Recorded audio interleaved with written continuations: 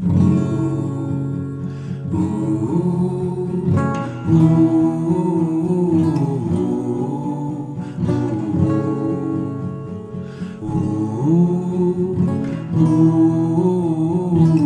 Rebecca, and I'm a Madeline/Jane.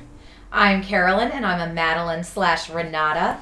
I'm Teresa, and I'm a Jane/Bonnie, and this is episode 2, season 2 of Big Little Podcast, and we're talking about Telltale Hearts. Carolyn, you want to do the recap today? Sure. All right, this is a real gem of an episode where a lot happens. It starts with Celeste crashing her car because she took some Ambien and then sleep drove, which is concerning. Madeline comes to pick her up. They get home where she obviously has to be confronted by Louise Streep for, wandering out of her house at night. They try to say it's an emergency, the kind of emergency short people have. And while they're coming home, they encounter Bonnie along the way, who's just walking along the side of the road, like stalking a highway. Like this is not just like a country like stalking lane. about like Hamlet's ghost, just being a total. And it's early in the morning. It's very bizarre. So Bonnie is just not well. Next we cut to my favorite, Renata, who is just being a queen at the top of her game. She is dressed in her all ridiculous, Gucci everything. Yes, 80s glam attire, living her best life when Gordon, her husband, is arrested for some sort of insider trading. The FBI takes him away. Renata is flipping out. Next, we have Jane on a date with interacting with that Corey guy who I don't like. Jane kind of likes him, but also is a little bit concerned about him. Justice for Tom. Yes. What happened to Tom? Meanwhile, Jane then is taking a yoga class with Bonnie, and they're having a almost normal moment where they're talking about dating life. So you almost forget that their lives are so fucked up. And then Bonnie's mom shows up. And Bonnie's mom is not exactly the warm and fuzzy that you feel Bonnie may need at this moment. Next, we have the classroom, where all of these kids, now in their second grade class with a new teacher, thank heaven, is talking about feelings. And, of course, one of the creepy twins busts in with, what about dead dads? Kids have to go home for the day. Celeste has to pick them up. She gets them home. No sooner are they home and trying to talk than they start fighting, and she tears one of the twins off the other, yelling at him, "You will not be like him." Bonnie and Nathan go start talking about why he called her mom to show up. Because, if my boyfriend or husband calls my mom and tells her to show up, like, he's in trouble. We're throwing hands. Yeah, it's not good. And then there's a weird water flashback to somebody getting pushed underwater. Now we cut back to Mary Louise having a conversation with Celeste. It comes out that Perry had a younger brother who died. So that's a big red flag. And then the bombshell is dropped that the twins know about pretty much everything. Yeah. Specifically that there's an extra brother in the class. Yes. But they don't know who it is. They don't know who it is, but they know that they have a brother in the class, a secret brother. So all of this comes out. Madeline is called. It is her daughter. It's that precious little precocious Chloe, who has decided to spill the beans because she overheard her mother talking about it on the phone. Steady Eddie is pissed because he didn't know about it, which none of his goddamn business. Madeline calls Jane, who then has to talk to Ziggy in this very heartbreaking scene where Ziggy says that he was told that Mr. Wright gave her salt. And that is just probably one of the most heartbreaking things you will hear in this episode. Meanwhile, Renata is having fever dreams about being in court and being laughed at, and then we are delivered the best scene ever between her and Gordon in their Tesla. And this woman and her "I will not be rich" power is just, it's a gift. Thank you, Laura Dern. Now back to Bonnie and her creepy mother.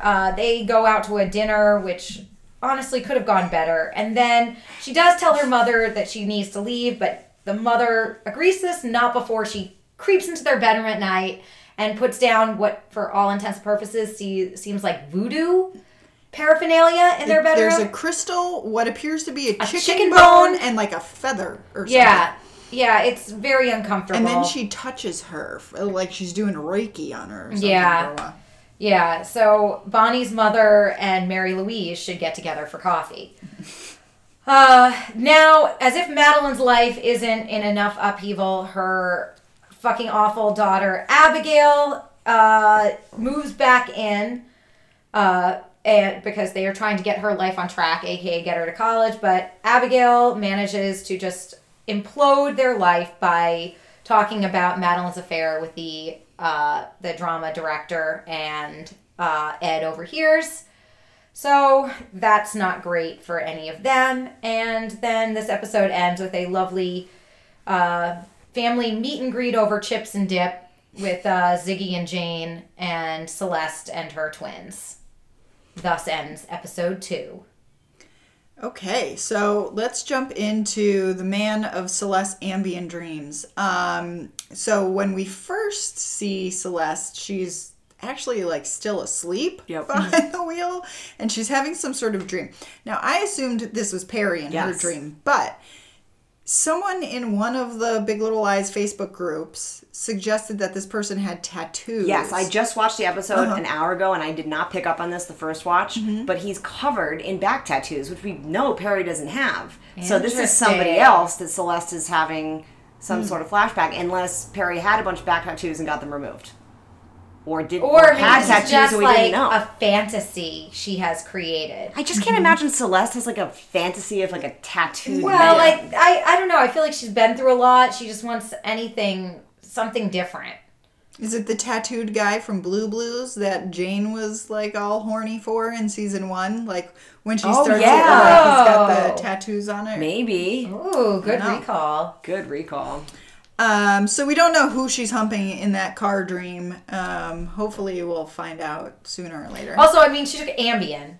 Yeah. And it, like, fucked with her enough that she is unlike Roseanne, it didn't just make her racist. Right. She's sleep driving. Made her horny and sleepy. Yeah. I mean, I have taken, like, not Ambien, but, like, Z-Quil. And it has led me to do sleep eating. Like, I woke up and I ate an entire box of cereal. But at least that's better. It's better than crashing my car. Yeah, for sure. So this is your lesson that sleep aids may not be a great idea. This podcast is not sponsored by Z-Quil. Yeah. No. If you need a sleep aid, get yourself a pot gummy and eat while you're awake and then just go to fucking sleep. Yeah. Good advice. Yeah. So, zombie Celeste gets picked up by Madeline. Also, P.S. Celeste clearly did not take her makeup off before going to bed because she is just like raccoon-eyed to the hilt, which does not seem very Celeste to me. But, so they find Bonnie hiking on the side of the road. And then meanwhile, Renata is pissed off because Gordon's getting arrested in front of everybody, and she keeps claiming the FBI is assaulting him. But so we sort of get a picture of all these different people, and Madeline and Renata are just doing fine, right? Like they're just going on with their life, at least until their lives collapse around them later in the episode. Me and Celeste and Bonnie are a hot mess. Yeah. Like. Let's talk about their different reactions. Well, I think that if you talk about who's got the most skin in the game and who's like, you know, personally suffered the most, obviously it's not surprising that Celeste is not doing great. And it's not super surprising that Bonnie, seeing as she's the one that, you know, pushed the Perry, isn't doing great either. And more to that, I think Renata and Madeline are both kind of like exterior image fixers. Like they want to make sure that they're presenting, they're perfectly coiffed. In Renata's case, big Gucci energy, and in Madeline's case, just like Draper James. And so I think that there's like that appearance issue that they're more concerned with, and they're also just like not as affected. I mean, they were just bystanders to all of this. They're not like personally implicated, and if this all comes out, they're going to go down for what, you know, what is it? something of justice, like perversion obstruction of justice. Mm-hmm. Like that's not as. But even that would be a stretch, right? Mm-hmm.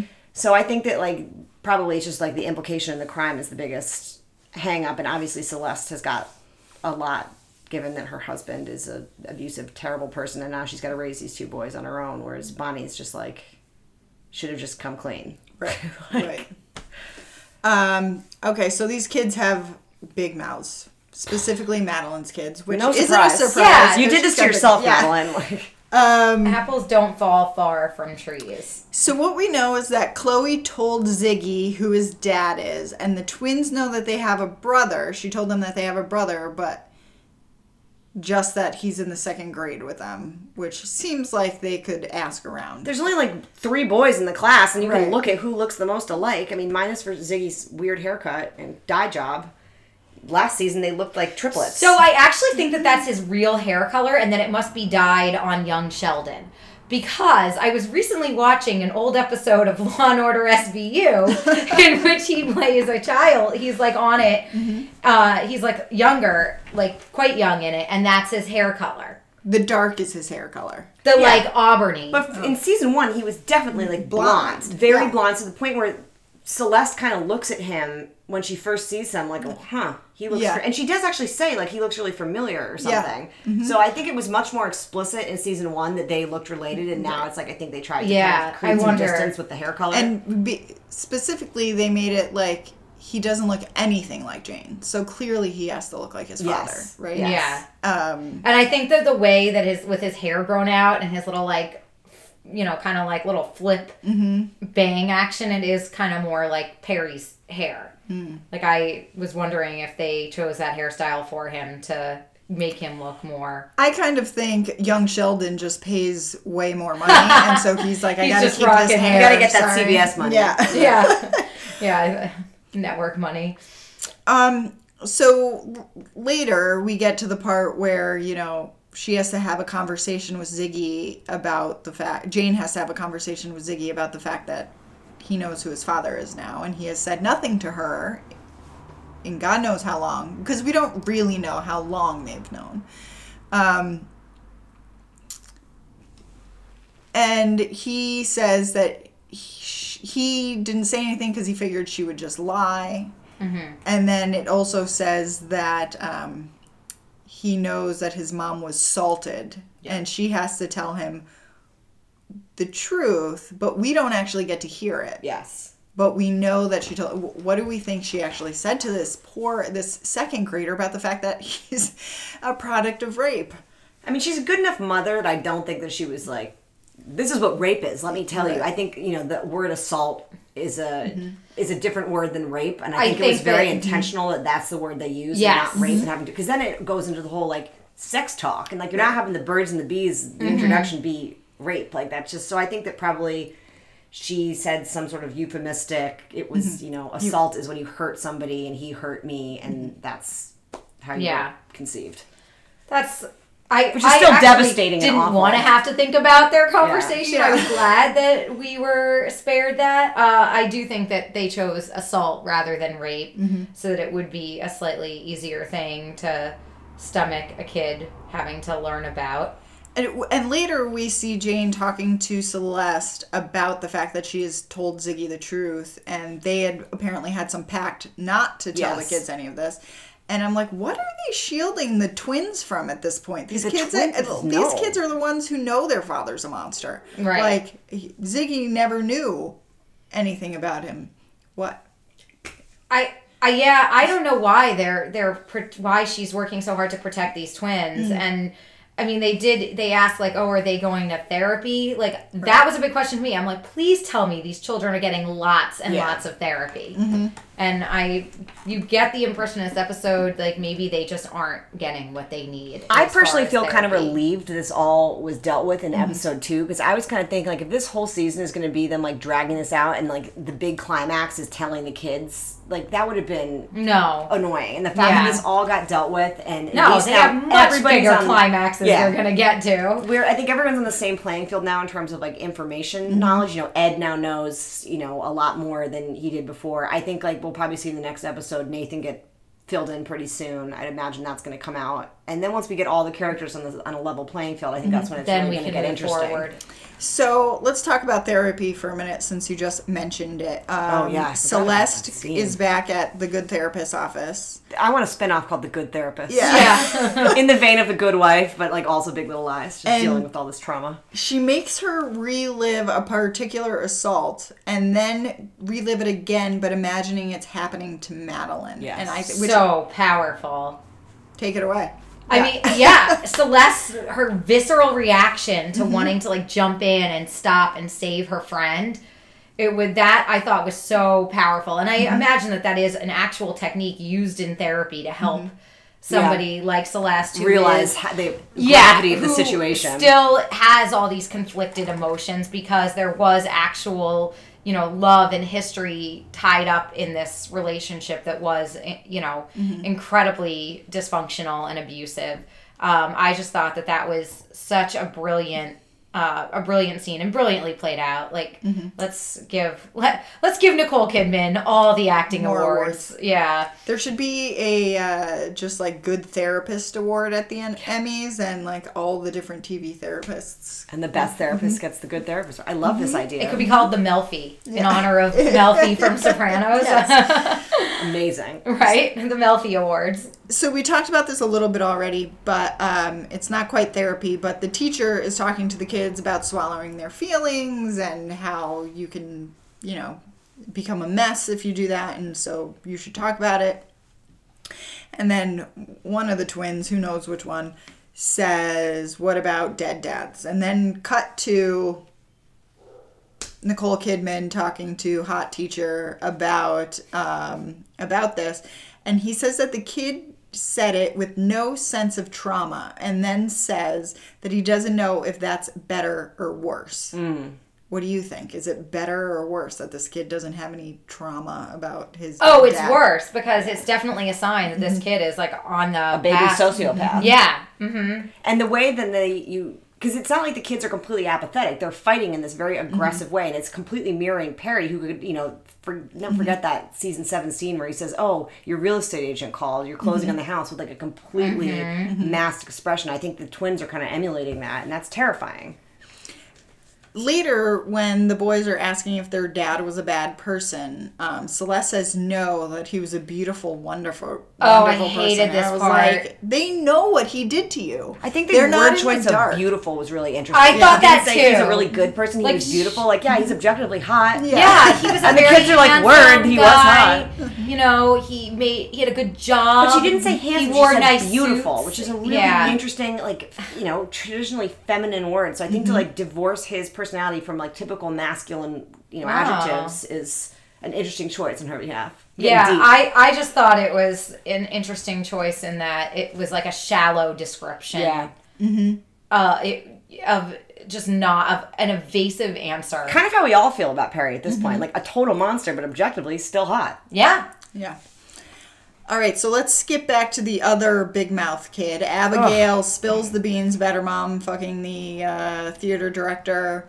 And then Ed shows up like, "Hey guys, what you talking about?" And Madeline tries to pretend that he didn't hear what he just heard, and then he storms out to go get his ears checked. Which I love that line. I'm like, crush it, Ed. But so there's another scene where Nathan for some reason is always trying to talk to Ed about things. And he's are at the coffee shop at the same times, apparently, every episode, which is odd. And he says, I decided to run. And Ed's like, "Run for what?" And he's like, "No, I'm taking up running so I can have something an interest in common with Bonnie." And then he starts basically challenges Ed to a fight for no reason. And I'm like, "Nathan, what is going on? Who's the problem here?" Is Nathan taking testosterone? I think Nathan's in love with Ed. I think it's just masculinity awry. I don't know. That was weird. We've often blamed Steady Eddie / Schneid fuck in the past, but Nathan's just wacko. I think Nathan doesn't know where to channel his frustration that he's not getting any, and Bonnie seems upset. So he's just looking for anybody else that he can put this on. Neither of these guys are good. I hope all these guys go. Like, let's just get fresh starts for all our queens. I think every man Gordon, in Monterey, he's going to jail. Eddie and Madeline, good, get divorced. Nathan, maybe he can get pushed. Yeah, I mean, like, what man is in Monterey that you want to spend 5 minutes with? The answer is Tom. And right, he's gone. But he's gone. And they won't tell us where he went. Oh, and the hot teacher. Yeah, the hot teacher. The hot teacher, yeah. I'm definitely off the principal nipple. Yeah. You're off him. I'm off that nipple after he put on the otter hat and did that dance. Although I appreciate his snark level. Yeah. But no more principal nipple for you. Well, I mean, he was just out of desperation. But now I'm even more desperate. Like, now I'm like, I don't even know. Like, what is there in Monterey? I don't know. The kid with Asperger's who works at the... No thanks. Yeah. No thanks. So I'm mostly confused about why Steady Eddie is so angry about this revelation, this affair revelation, because I was convinced he knew. Yeah, I was too. Yeah, especially because there was that moment when he ran into Tits McGee in the grocery store in the first episode. I mean, Tory Tits. And they really seemed like they both were acknowledging in that scene that they knew that their significant others had banged. Yeah. And in last season, there's a part where Madeline's having some kind of breakdown about what a bad wife she is. And Ed says, like, don't say it. Basically, like, I don't want, if you say it out loud, then you can't take it back and I can't pretend it didn't happen. So don't say it. And so now I'm like, I think he was more upset, and in that scene, he specifically highlighted this, that Abigail had known for a year, and he has, again, he's so creepy with Abigail. By the way, I think of her as my daughter, and you confided in her, and I think it was also the betrayal of the fact he was super upset that he didn't know about Perry, so I think it's more that he feels like Madeline is confiding in anybody but him. Like, ices him and out. And he wants the tea. He just wants to be... Yeah, does it seem weird that he seems more upset about the whole Ziggy Perry situation than the fact that it's on brand for him. Like, I just think he just wants to be in the drama. I do think that he and Tory Tits are gonna get together. They're gonna bump uglies this season. That's happening. That phrase "bump uglies" has never been truer. Right? I do not want to see that. Please let that happen off camera. So I also always kind of thought it was weird that Madeline had told Ed about Jane's assault in the first place. Like, that's not your place to be telling anyone, really, even your husband. Like, I thought that was weird. So, like, I think it's even weirder that he's so upset about this Perry Ziggy nonsense. I don't know. I mean, I can understand. I feel like Madeline's one of those people who needs to talk. Yeah. Like, so I can understand her in a moment of needing to talk about something when she, told Ed. I get that. But yeah, Ed needs to. These are other people's lives. Like, he has enough that he should be worrying about. For like, where's he gonna get more biker shorts? Like, is he gonna grow back his beard? Oh God! Is he ever gonna stop running into Nathan everywhere he goes for no reason? There seems to be limited coffee shops in Monterey. Like, someone needs to get on that, open a rival coffee shop, because they're all going to the same places at the same time. Justice for Tom. Okay, so let's talk about Bonnie's mom, because I have no idea what's happening here. So, as we said, Bonnie and Jane are doing some yoga together, and Bonnie claims that men sometimes fake Asperger's to, like, get women. I don't know what kind of men Bonnie's dating. Yeah. That's a big red flag. Yeah, I don't know about that. Bonnie also seems too woke to, like, say something like that. Yeah, I mean, I think if she had like a pickup artist thing differently, like that, men will act socially unaware, like they'll act like they didn't know that something wasn't okay. Like, I think there were ways she could have phrased that aren't. I think unless he actually has Asperger's and that's addressed, this, like, saying he has Asperger's thing is, like, a little insensitive. Like, we should probably not be using this. It's, it's kind of like the R word to some extent. Like, I don't love that. Just because we're naming it with a specific diagnosis doesn't mean just the way that this show has, like, opened that, like, they have that moment where he asks her if she's on the spectrum in a flirty way. Yeah. And then she asks back, "Are you?" And he goes, maybe. Yeah. Like, I mean, it just is such a weird, that's kind of odd courtship. It's totally fine if that ends up being the thing and this is like they're having a conversation about it, but if it's just that he's kind of weird and they're using So you're saying that maybe the character of Corey is going to be on the spectrum and they're trying... I would be definitely more okay with that. If someone has to tell them that Asperger's is no longer in the DSM and it's not actually a diagnosis anymore. I think everybody on the show needs to read the DSM. But I think, again, because these men in Monterey suck, I think Bonnie has had a lot of issues with men. And that, I think it's just that they have men don't always know how to react or interact. Speaking of Bonnie and men, if you listen to our book club episodes, you'll know that we've talked about the fact that Bonnie has a very poor relationship with her stepdad in the books. And that seems to have been written out. It seems like her dad is fairly innocuous. They have a dinner. And it's the mom who's the one that there's some, telegraphing that something's off with this relationship. Let's talk about that a little. Because I remembered that this is apparently the mom who the a-hole daughter has a special connection with. Yeah. And I was like, Bonnie doesn't even seem to like this woman. Why are they like hanging out at her house with Abigail all the time? What? I don't... Yeah. Are they just like retconning this? Or are they just like, let's forget about what we said about her last season and now let's make her this kind of weird witchy But although, lady? Abby is kind of odd. Kind of. Abby's an odd little duckling, so maybe... Crystal energy is something she's all about. Yeah, I could see her being totally into whatever voodoo cocktail. So we do get when you first see... Bonnie's mom is serving up here. You see when Bonnie first is with her mom solo outside of the yoga studio and the mom touches her, she's got this flash of being underwater. And then the preview for the next episode, there are two actresses we haven't seen before, and it kind of looks like an old vintagey pool with the older one pushing the young girl, looks like her daughter, underwater in a very forceful way. Which to me, it's got to be a flashback of Bonnie and her mom. There's enough of that that's been going on, and Bonnie's scenes of Bonnie in the water and drowning and all that. But doesn't Bonnie's mom, she thinks that somebody is going to drown? Yes, and I think that because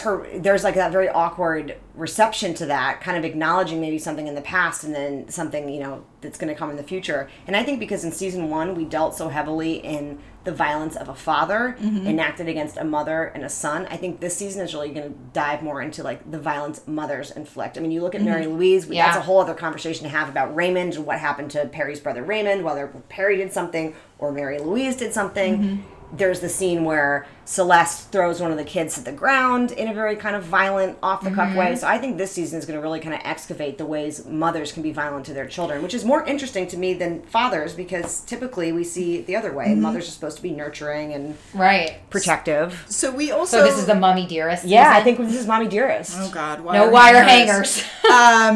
So at the dinner scene, Bonnie also says to her mom, "Oh, you're drinking again." Yeah. So, which, sort of telegraphs the fact that she probably had a drinking problem at some point or still does. But then she's also sneaking into her bedroom and leaving crystals and feathers and bones and like raking her in her sleep or something.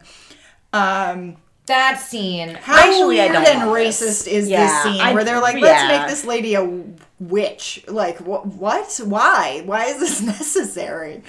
I mean, if you only have a very small handful of people of color in these roles, like, it just is not a great look. Like, really, Big Little Lies writers. Like, we're going to get... 2019. Like, the one person who's not just mixed race on this show, like, it's we're going to be a make full, her a like, witch. Voodoo witch. Like, not great. Like, I mean, unless that this plays into some sort of thing where she gets these, like, visions and she does believe herself, unless she's, like, a practicing Wiccan who gets these visions and she's actually trying to prevent that seems to be the case. Seeing, and then, so maybe it's, like, a plot. I think I'm going to have to wait to pass judgment on this until, like, a couple more episodes where we see how this is, like, further unfolded. I do think, like, the mom has a really... They're walking in the woods with Bonnie, and she says, like, there are no people of color here. Like, you're the only black person. I do think it would be really interesting for the show to go there because we do have such a predominantly very white cast to kind of go into the fact that Bonnie is really the token black person. Well, we have the new handsome teacher. Yes. New handsome teacher, please. But, he's not a core cast member, and I think that would be interesting if it's done right, but as of this episode, and the detective is a black woman. True. True. But we haven't seen very much of her. The people we actually see episode to episode, it's Bonnie. So, weird witchy mom, who, does she have a name? I don't think she has a name. Elizabeth. Oh, okay. Also says to Bonnie, what have you done this time? Yeah. Mm-hmm. Which either implies she knows, I guess she doesn't, so something else that she's done. And I think this all harkens back to, like, Bonnie clutching her neck. Yeah. In the wake of that. I mean, yes, Perry did get skewered through the neck, and that could be your immediate reaction to hold your neck, but it seemed... Again, on the beach scene, too, she does it again. It just seemed like more of like a tick than a reaction. But we kind of were all assuming that Bonnie had abuse in her past. Yeah. She'd been the victim, and maybe she was the perpetrator before. Yeah. I guess we'll find out. But who do you think's going to drown? Let's make some predictions. Who's going to drown in this bitch? I think someone's going to have to die this season. It is shaping up like it's going to be a drowning. It could be Bonnie. It could be. Yeah, she was like walking into the water in some weird ways before. It could be Bonnie. It could be Skye, Bonnie's daughter, if it's all going to come Poor little circle. Skye seems so depressed. Her mom's gone bonkers. Because... well, that home life can't be great. Maybe if we're lucky, it's Mary Louise. Could be. Although... She doesn't look like much of a swimmer. Right. Yeah, I do think that, like, Bonnie could be in danger, and that's what the whole thing with the mom, with the, like, protective crystal. Bonnie, you in danger, girl. Thing. Someone get Whoopi Goldberg in this show. All right, let's talk about Gordon going to jail. Gordon. Can we just rename the show Big Renata Energy? Yeah. Forget Big Little Lies. So in the first episode, that amazing scene, like the only time you really see Gordon in that episode, pretty much, is like him sitting there playing with his trains, drinking, holding a baseball bat, which was like, to me, one of the best scenes in that episode. And now, like, that makes sense. Like, he was probably sitting there with a baseball bat waiting for the FBI to just come in. Like, he knew, he just knew that this, like, he knew the game was up. Like, he knew this was coming. So, one of the big memes that came, or gifs that came out of this episode is Renata yelling through the glass in the prison, like, I will not be rich. Which I think is a really interesting way to phrase this, because first of all, like, she's going to get a paycheck next week for more money than all of us make in 6 months. True. And she'll be That hurts a little bit, but it's very true. Yeah. And so, like, why not say I won't be poor? I will not be rich. Well, because it's amazing writing. Yeah. It just sounds so much crazier. Yeah. And we've all been there in that moment of just like pure emotional distress where you go to say something and it comes out. Just the double negative. Yeah, it's there, but it's just not how you would have phrased it if you had your wits about you. And it's also not like, it's not even like, okay, we'll be middle class for a little while. It's like, no, we are not going to be rich. She does have that throwaway line that's kind of muddled because she's running around. When she and Madeline are in the coffee store, she says, this is my childhood all over again. I'm not going to go back to that. So I think to, excavate some of Renata's past and maybe, who knows, maybe Renata was poor. Shockingly enough, it would explain the garish Gucci. Yeah, old money doesn't dress like money that. Does not That's a new that. money outfit. No. Yeah. So does Renata's character seem different to you this season? Yes. To me, she feels a lot less anxious and more just straight up angry and nuts. Like in the first episode, the part where she goes up to the teacher and is like, my daughter has a very, very high IQ. You should know that. Yeah. It was Renata, but there was like something overly cheery about it that made it not Renata. It was like she had kind of taken a little too much like Xanax and was like a little too happy or something. Like it, because when she says like, oh, and she was bullied, like choking and everything, we're not going to let that happen. And she has this like cheesy grin. I almost feel like the writers saw how well everybody received Renata's bitchiness in season 1 and realized like this woman is a walking meme and we're going to take this up to a 10. God, I love Renata. Yeah, I mean it's really truly turning into the Renata show for me. Yeah, which is great. I think that they are letting her kind of. I think she is a little bit unwound. But it's now coming out in like that manic unwound where she's like, I'm going to be really cheery and I'm going to get through this and I'm going to scream but I'm going to be cool. It's like she's constantly the Renata on the phone call she made to Yes. Madeline about the party Yes. and where she's yelling about like Snow White sitting on her husband's Yes. face Yeah. or something, which is her go-to thing. Like Yes. she's always Yeah, talking she's about definitely sitting on a someone- face. Yes. Yeah. But that's a power move. Yeah. She used to like to sit on Gordon's face, and now she doesn't want to Yeah, do it anymore. sure. The other not great gonna line do is, that. can a woman get a moment out of the Tesla with her middle fingers out both windows? It's just peak Renata. So, what bearing does this whole thing have on the storyline? Like, On why do we on give Gordon's- a shit about what happens to Gordon? Like, I where think is this going as impacts part of... what happens to Renata. I mean, Renata, if she stands to lose all her money, I mean, they do make a big point of saying only Amabella's trust isn't going to be touched. And she goes, well, it's my money. He's like, not so much, sweetheart. We married. This is what happened. So I think if Renata has to go from being like the Medusa of Monterey. Because that's the whole thing. It's like community property laws, right? So Mm-hmm. even though she does have her own money and her own Yeah. job because they are married. Can you imagine like Renata sleeping on Jane's couch in the apartment? Yeah. Please give me that scene. Yeah. But she also says to Madeline at some point that the detective's been following her Yes. and that she thinks she saw something and called the FBI. Do we think she's being nuts or do we think that's true? I think Bonnie's also being followed. So I think the fact that maybe there is somebody tailing all of these guys, and Bonnie and Renata are the only two that have noticed it. Celeste is too ambient out, and Madeline Martha Mackenzie is too much of an active talker to notice anything but what's going on right in front of her face. Yeah. Could be. I also wonder, So wait, like... do you think that Gordon got busted for things he was doing because they were following Yes. Renata? That's what Renata Renata suggests. Yes. Yeah. Oh, okay. I just put that together. Yeah. But so I'm also like, first of all, like, how little crime is there in Monterey that this detective can just follow these women around? Because it's Very not like little. they're gonna like rob a bank. Like, what are you gonna see them do? Well, yeah, there's Like, I think yeah. Monterey is like a pretty sleepy community as far as crime goes. So this would be a big deal. And I think that the fact that now this investigation has led them to like bust somebody, for insider trading in that, and they're like peeling back this like stinky onion here and finding all sorts of good stuff. So I would imagine that that's just like feeding their desire to like keep this investigation going. It's a little bit like the Mueller report. Yeah. Yeah. Don't go there. I want to get like a spin-off series. It's just like a Law and Order type with just the detective trying to solve this crime. Just like 20-minute episodes. Would be Yes. Little yeah. web exclusives. great. Yeah, I would love that. Get on it, HBO.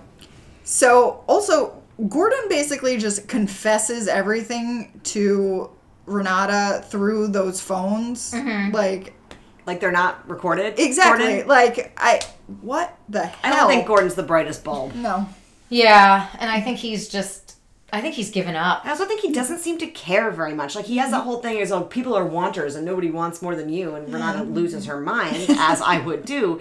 But, I mean, I do think that's kind of the theme, too, in this whole series, is wanting stuff that, it's beyond your grasp, it's beyond what you should want. It's, a very culture of excess. Well, and Mary Louise talks about that, too, about that she accuses Madeline of being a wanter. Yes. Yes. I thought that was really interesting, that term...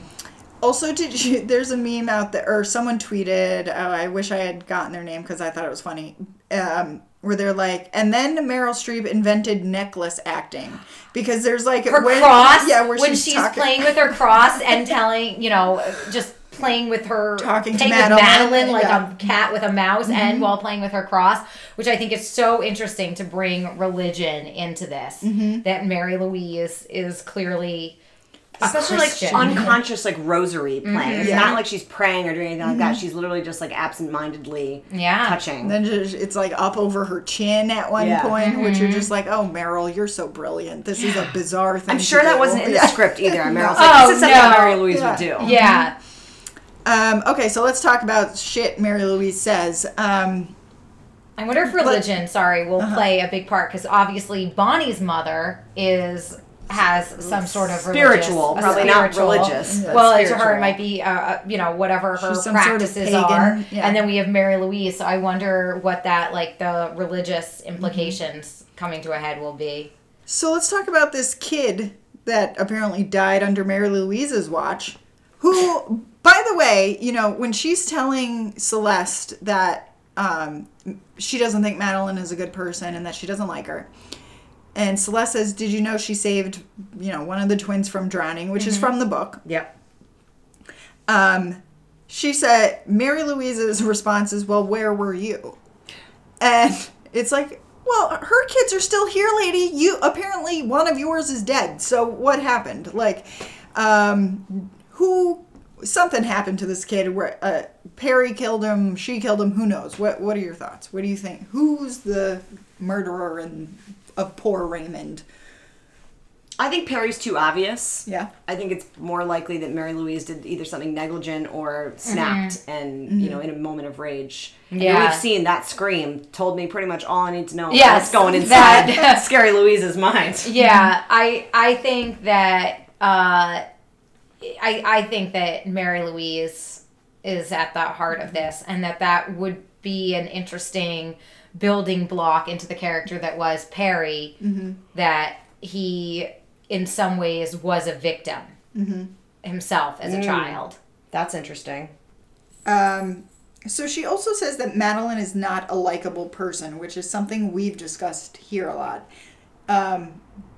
Is she right? I mean, I think she would be a complicated person to have an actual friendship with. But that being said, we have talked about how she is a really good friend. She is like that, kind of friend who's always going to be willing to go to bat for you and be there. And I think she's a hard person to become friends with, but once she's your friend, she's a ride or die. And I feel that way just having watched her. Like the first episode of season 1, I'm like, who is this derailed human being? And now she feels like one of my friends, and I'm protective of Madeline, and I want her to be okay. So I think that the show has done a really nice way of kind of building up that intimacy. Yeah, with I Madeline. agree that she is kind of an unlikable person who is also lovable. Yeah. So Mary Louise also, when she finds out about Ziggy and about the assault of Jane, she says to Celeste, aren't you desperate for this not to be true? Why do you believe this? I don't believe you that he hurt you. Why didn't you call the police? Mary Louise, what? You're a mess. Why are you saying these things? She's an instigator. Yeah. She is... I mean, if we are to take what she is saying at face value, or she is just looking for answers for what happened, she is just poking fires to try to get something. So I think I saw this as her just, another desperate poke to get some sort of response to trigger something. So do we think she's still moving to Monterey and she's going to keep helping with the kids, or is she? Yeah, She's not moving to Monterey to help with the kids. She's moving to Monterey to find out what happened. Because I've been wondering, Celeste, why do you want her around? This is kind of I get you need help, but you got money, hire a nanny. You don't need this lady poking around. Juliet's probably going to be available soon. I know. Yeah.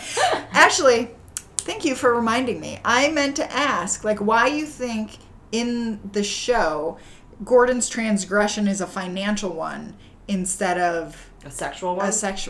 We kind of maxed out the sexual stuff to some degree. Yeah. I mean, it could still happen. I mean, we could find out that Gordon was also having an affair. Not only, I don't know. But see. I think that it was just there were already too many. We also haven't ever seen this nanny. That's true. She's never appeared on screen. Oh, really? Even when she says to Jane, I think she was in the first episode. Yeah, this is Juliet. I think it was yes. Okay. Yes. But not since that first episode. So, what do we think Mary Louise is going to do now that she knows Ziggy exists? You do get a scene in the preview for the next episode of Mary Louise and Jane and Ziggy looking at each other across the parking lot. So I think Mary Louise is going to be all over that. She's like, another grandson I can torment. Yes, she's going to be like, you're short. I don't like you. What's up with your bangs? Yeah. Okay, so several times in this episode, someone says the thing about families, or that's what families do. So first Celeste is talking to her boys and saying, families talk to each other about things and we support each other. And her boy, one of the kids is like, I don't think we're that kind of family. And it's very on brand, Max or Josh. Yeah.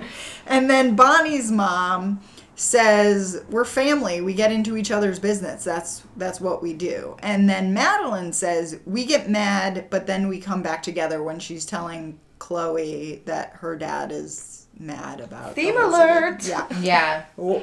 What's going on with this little theme? Why do we think we're repeating it so much in this episode? I don't know. They also repeated that thing about being a wanter.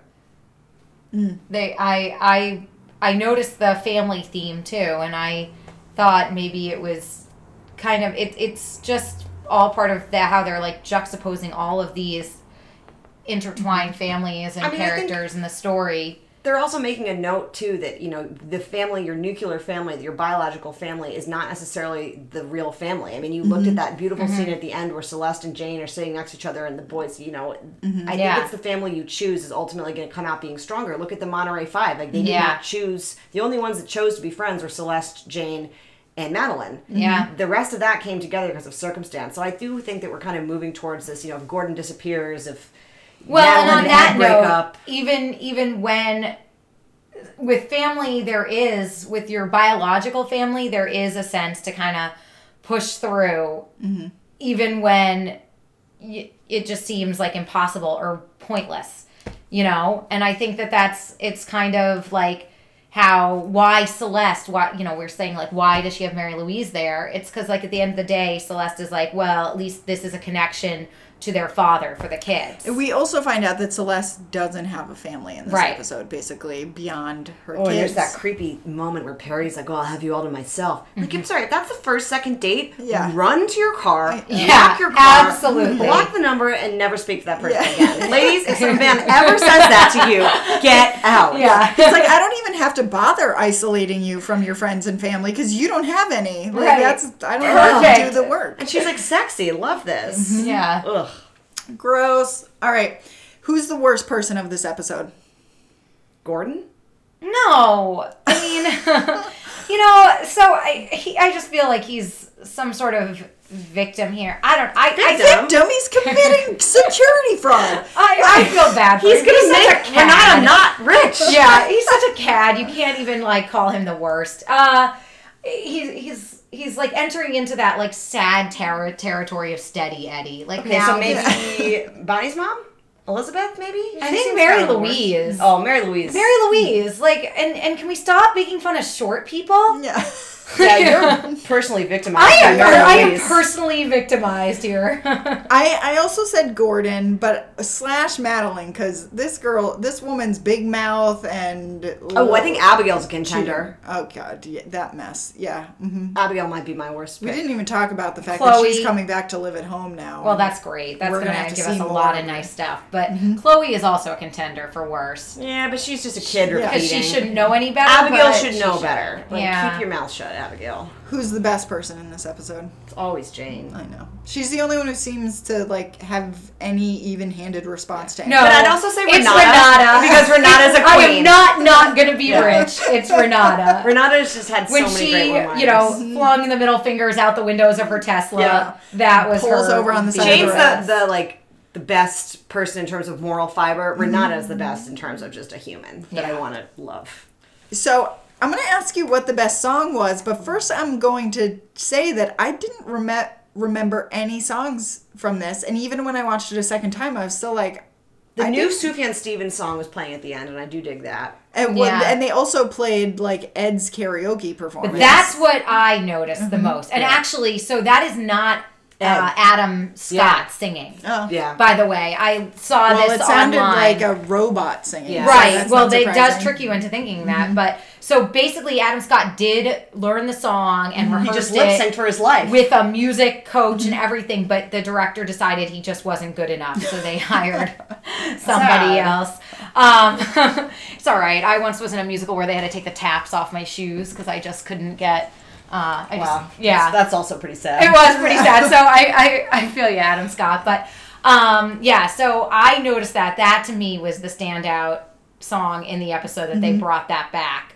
That his. Do you think it's weird that we're having such a hard time coming up with a song for this episode? Like, I do, but I think this episode had so much going on that the music there wasn't like a moment of enough silence for music.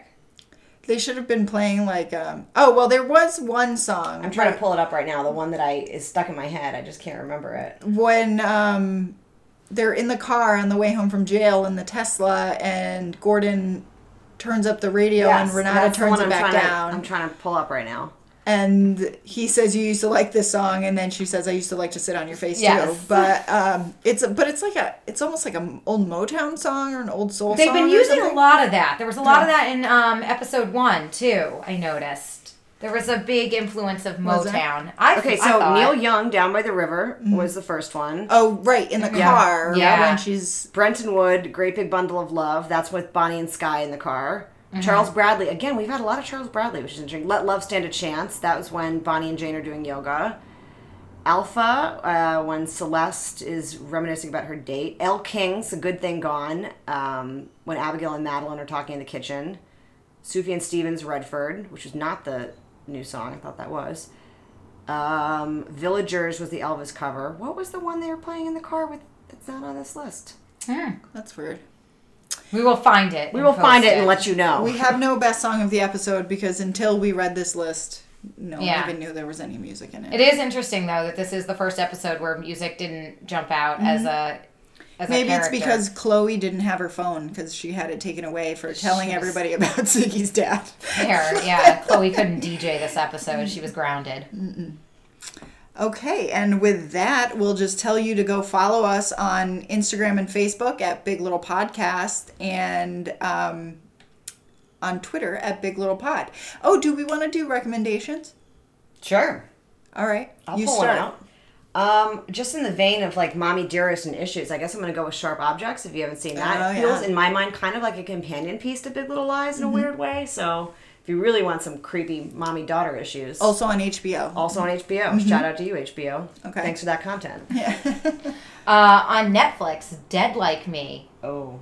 Yeah. Oh my God. That is like one of my favorite shows of all time. I binged the shit out of that when I first got Netflix. So good. Yeah. Yeah. So that. It's about a girl who dies after getting hit by a toilet seat that fell out of the sky. That sounds iconic. And becomes a reaper. Like it's her job to go collect souls, but it's like I was late to the party in discovering this, but it is very good. It's so dark and funny, and the first couple of seasons are just brilliant. It kind of goes off the rails after a while, but it's really great. I love it a lot.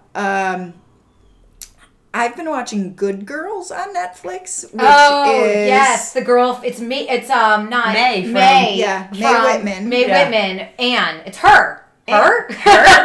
From Arrested Development. Oh, her? I know her from Parenthood. I was going to say, I know Parenthood. And also... Christina Hendricks is in that. And Christina Hendricks and Retta and... Matt Saracen from Matt Saturday Saracen's Night. Yeah. I know what I'm doing when I get home. Which is funny because May Whitman has so such that an is actually like an interesting pairing with Big Little Lies because it's like women kind of coming together, committing a crime and having to be bonded over this. But it's funny. Yeah. It's not really a drama. It's thanks funny. for the recommendations, ladies.